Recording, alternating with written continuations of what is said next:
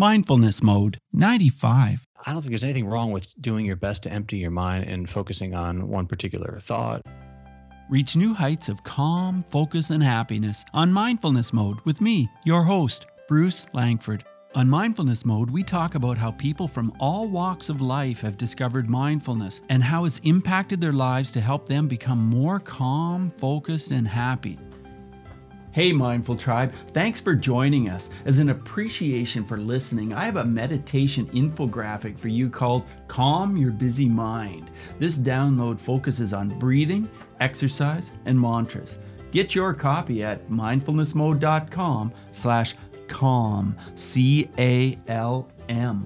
Okay, Mindful Tribe, let's get started. I'm totally thrilled to have Nick Snap on the line today. Hey Nick, are you in mindfulness mode? I try to be in mindfulness mode every moment of my life, but I'm not so successful all the time. But right now, Bruce, I am totally in mindfulness mode. Awesome. That's great. Nick Snap is an engineer, productivity strategist, and podcaster. He combines productivity with purpose for entrepreneurial moms and dads who want their time back. He provides innovative coaching, training, and consulting services for entrepreneurs who want to get the right things done. He's also host of the Make It Snappy Productivity Show podcast. Nick's faith fuels his love for people, culture, language learning, and his passion for working productively and living deliberately. So Nick, tell us about mindfulness and productivity. What does mindfulness mean to you, and how does it relate to productivity? Oh man, there are so many arms to mindfulness, just like productivity. I mean, people make their own impressions and thoughts of what productivity means. And I think of the same thing with mindfulness. So like with productivity, you could be talking about efficiency or focus or getting things done, checking things off your list, maybe being accountable or learning how to say no, like all these different things that could be wrapped up in productivity. And I think of mindfulness the same way. For me, there's two main parts of mindfulness, and one is knowing your why. And it just, for me, it goes hand in hand with productivity, because I've always talked about like there's no need or reason to be productive if there's no purpose behind it, if it's not rooted in the foundation of purpose. And I look at mindfulness, if you know your why, you certainly know your purpose and your reasons for wanting to be productive. This is great. What do you see as your purpose, Nick?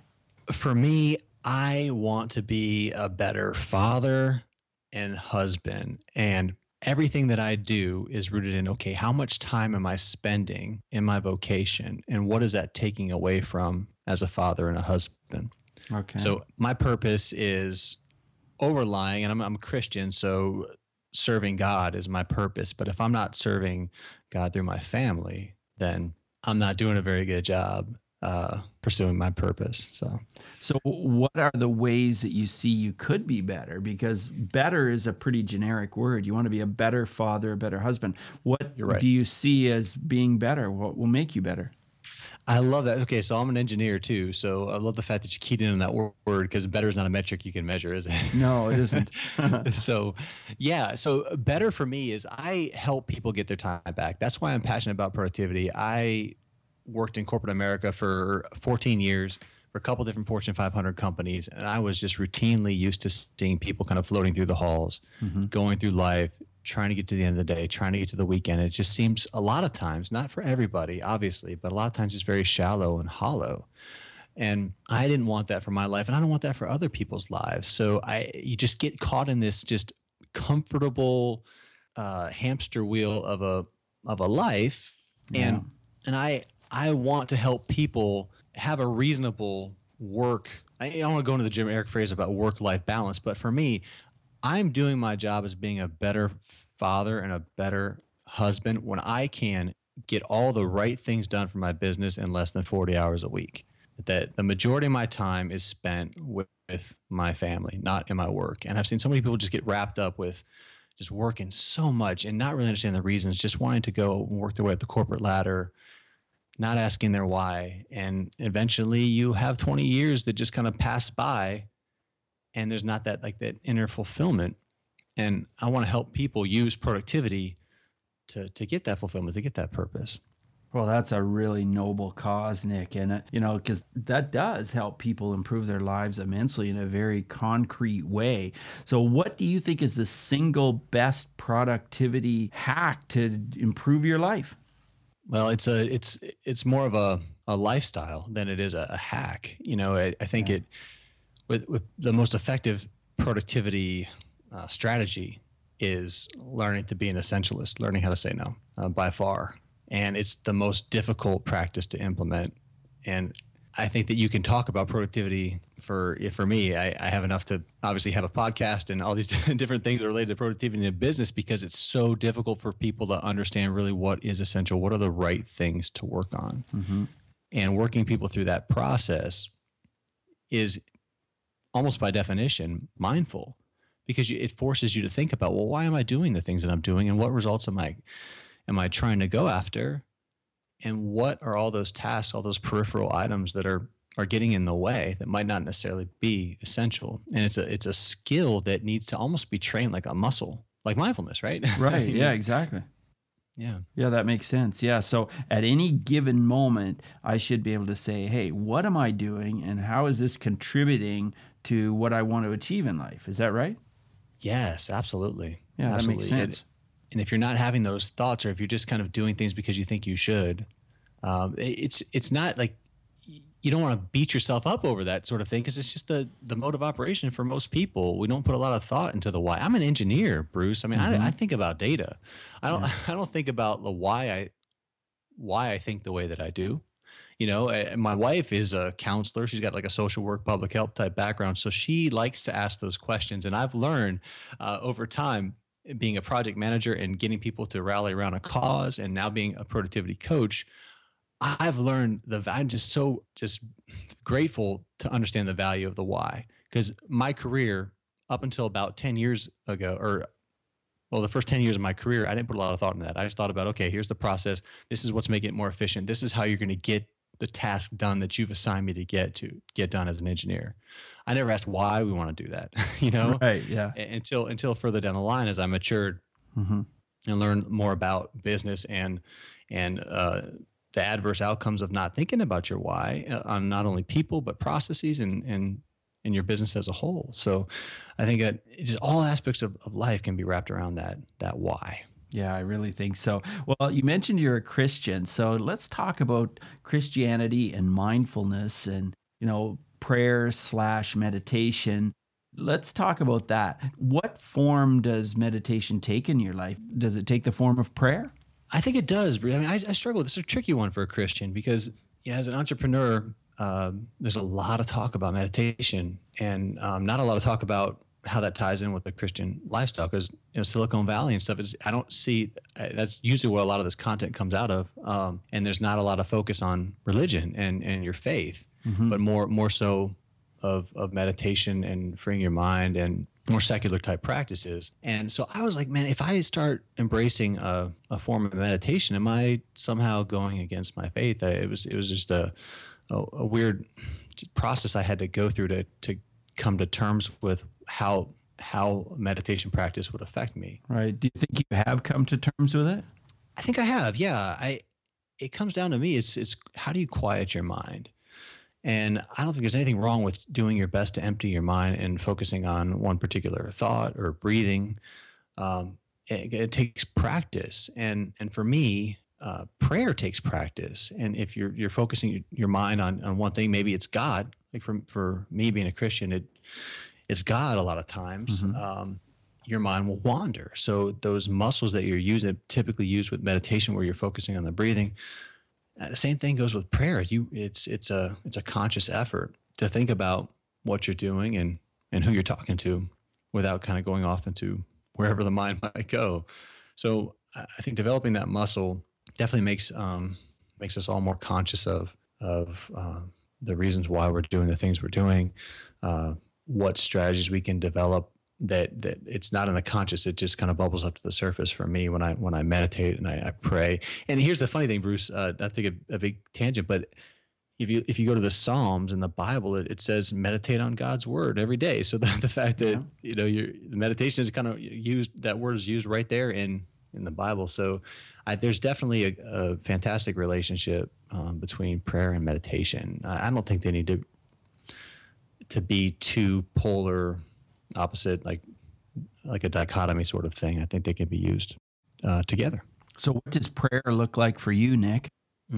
I do my best prayer outside as a practice that I started doing probably 2 years ago, where I struggled being inside of a room or getting on my knees or whatever. It just wasn't something that I felt like it was the best form for me. So I started just going outside and walking and looking up at the stars, and I was able to feel like I was able to focus more on God in that respect, and being able to clear out my mind and not have that, because I have an active mind, a hugely active mind, and to quiet that down is a big challenge for me. I think when I first started talking, you asked me the question, I thought mindfulness kind of for me had at least two different arms, but one was the why, and the two was quieting the mind. And the second part was and still is a challenge for me. So do you pray out loud, or do you pray to yourself? I usually pray in a whisper, because when I pray to myself, I tend to go off into whatever direction I might be. But when I'm just trying, so prayer can come into a lot of different forms. There's conversation, and there's also listening. And how do you listen? How do you listen to God? It's a very difficult thing to do, and you can't necessarily listen if you're talking all the time. So I think the closest form to like standard, TNM meditation, where you kind of do the chant, is that what it's called? Yes. I think the closest form to like those types of meditation where you're focusing on your breath or TNM or whatever it is, is trying to listen to God and trying to focus on that voice. I think it's the same mentality, really, just quieting your mind so that you can be open to listening. Yeah, I think so. So I'm interested in your career as an engineer. When you were an engineer, did you think about mindfulness, or did you take time to try to quiet your brain and get focused? Was that an issue? Yes, it absolutely was. As an engineer, I started my career in a cubicle, which is horrible for anybody trying to get anything done. Yeah. I worked up to an office, and then I went to corporate, and I got back to a cubicle. So I learned that I had to develop hacks. We talk about hacks, different ways to figure out how I could better focus on what's important. So I became very adept towards the end of my career at sort of hacking corporate, in that I didn't spend a lot of time at my desk. I figured out other ways to get my work done away from my desk, either hiding in a conference room or at a coffee shop, or some way to develop a culture within my group that wasn't dependent on my physical presence. I had a team of 7 people.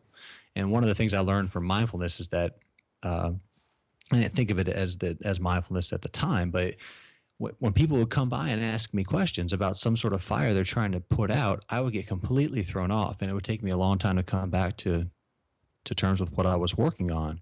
And if you get distracted over and over like that, you just sort of prime your mind for inefficiency and just a lot of waste, I guess. So I guess was mindful enough to think, look, my team needs me, and I need to give them time, but this is not my best time.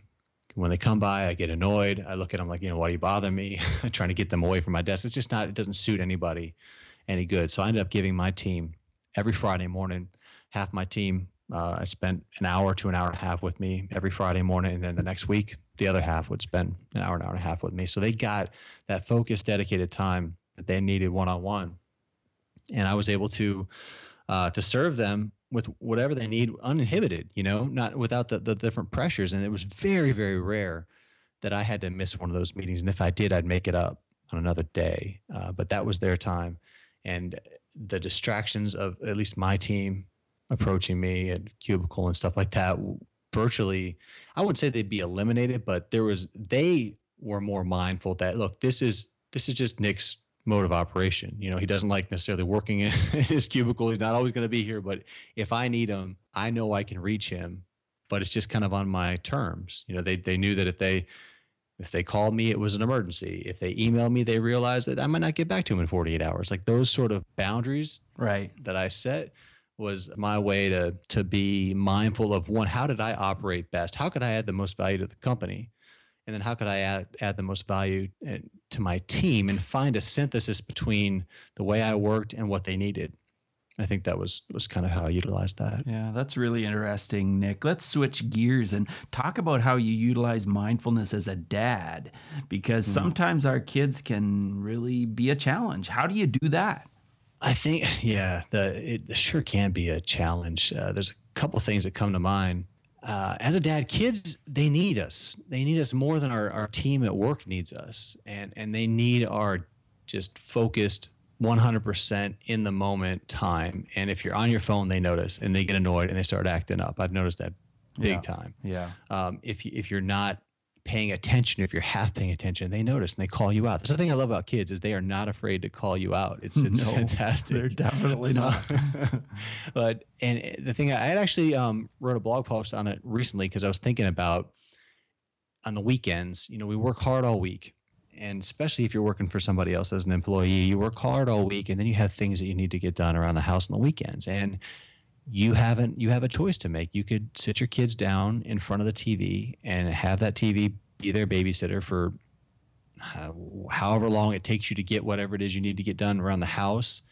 They get antsy, they start acting up, they start wrecking things. That's just kind of how kids are when they don't have your attention. Or instead of just trying to get done whatever task it is you need to get done or project, for me, I was doing a couple different projects come to mind. I was building like a breakfast nook in the kitchen, right? And another one I was refurbishing an old play set and making it like new. And it takes a lot longer, Bruce. But if you take the time to give your kids a job that they can own, you take the time to explain to them what you're doing, let them use the drill or the pneumatic nailer or whatever it is. Obviously, supervise and make sure that everything's safe. For sure. It's going to extend the task. It's going to extend the task maybe 3-4 times longer than it would you just knocking it out. But that experience that the kids receive from, one, your attention, and two, just learning to have the confidence to do these sort of projects on their own, that's invaluable. I mean, you're teaching your kids all kinds of cool lessons from that. And I've been a lot more mindful as a dad to look, these kids need me. I know I need to get things done, but both my wife and I can't be running around the house on the weekends trying to get things done. One of us needs to give these kids, at least one of us, preferably both of us, the attention they need on the weekends and during the night, because they're only going to be small once, and they're only going to be in the house for 18 years and they're gone. And then you're kind of left with however you prep them throughout those 18 years. That time goes past very, very quickly. So let's talk about screens with children. I know that a lot of kids love to watch, well, it could be TV, it could be, YouTube, it could be games on some kind of a device, on an iPod or iPad, I should say. Do you have your children on some of these devices? And if so, how do you help them to control the amount of time they're spending on these devices?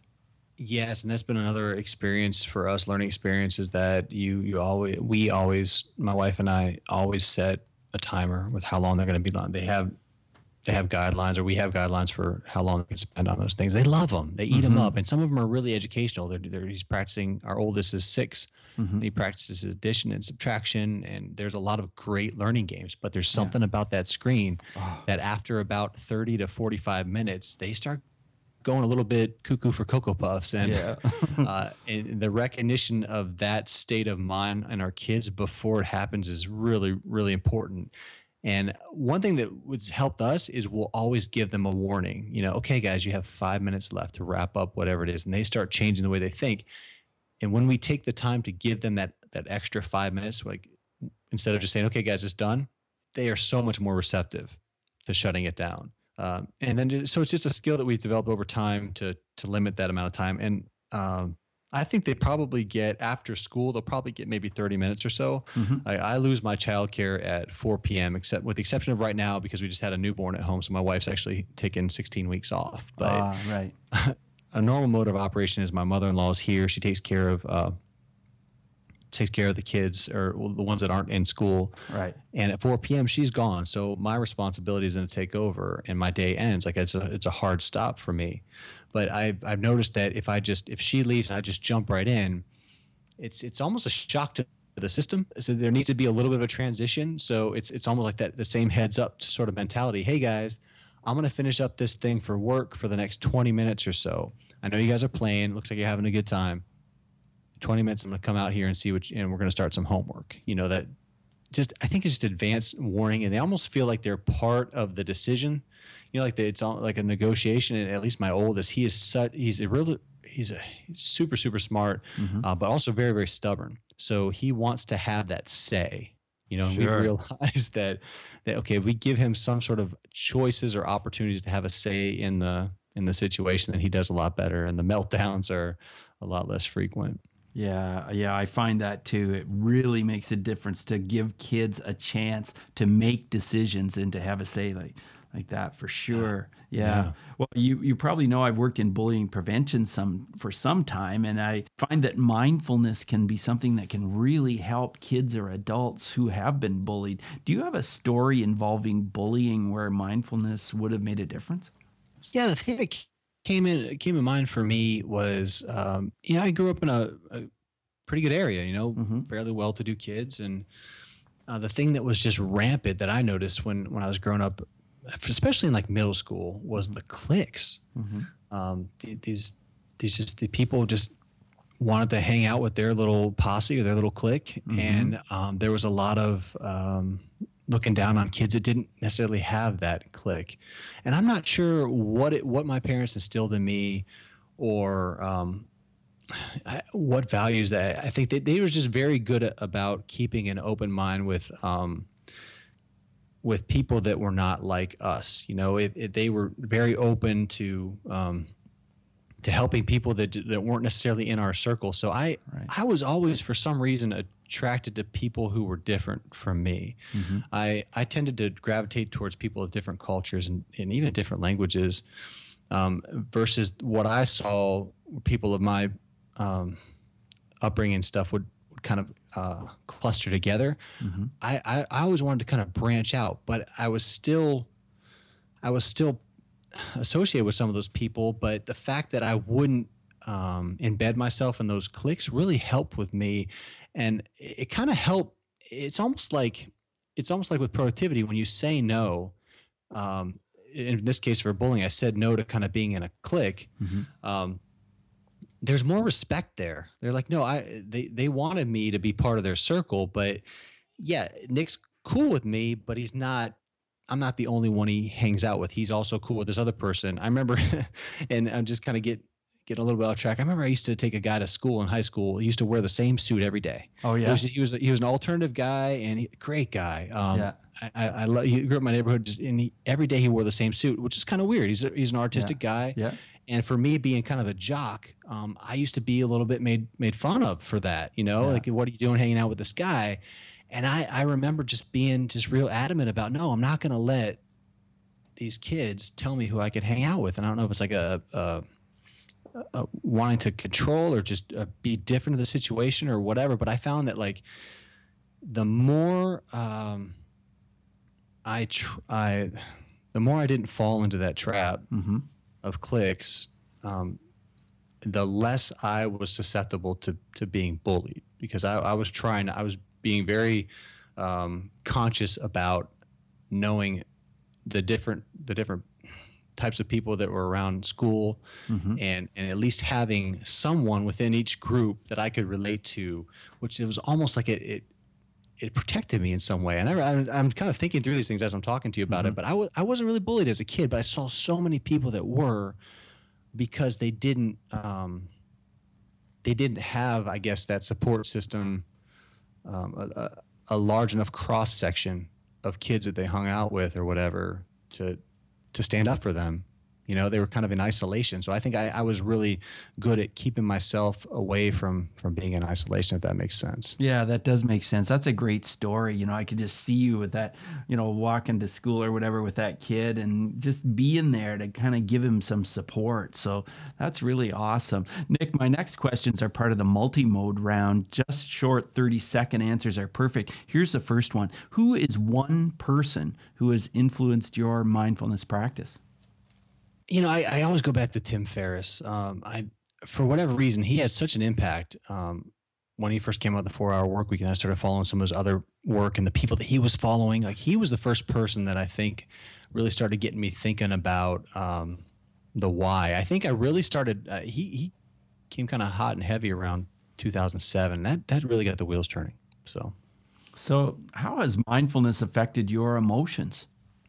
It causes me to take a pause rather than just act. It's not about just getting things done for me anymore. It's about getting the right things done. So tell us how breathing is part of your mindfulness practice. If I really get worked up, I think 10 deep breaths is a really good strategy for me to calm down. So paying attention to the breath is an important thing. But like I said earlier, most of my focus when I'm in some sort of meditation, I try to keep it on God. Mm-hmm. If you could recommend a book on mindfulness, what would that be? Essentialism by Greg McKeown.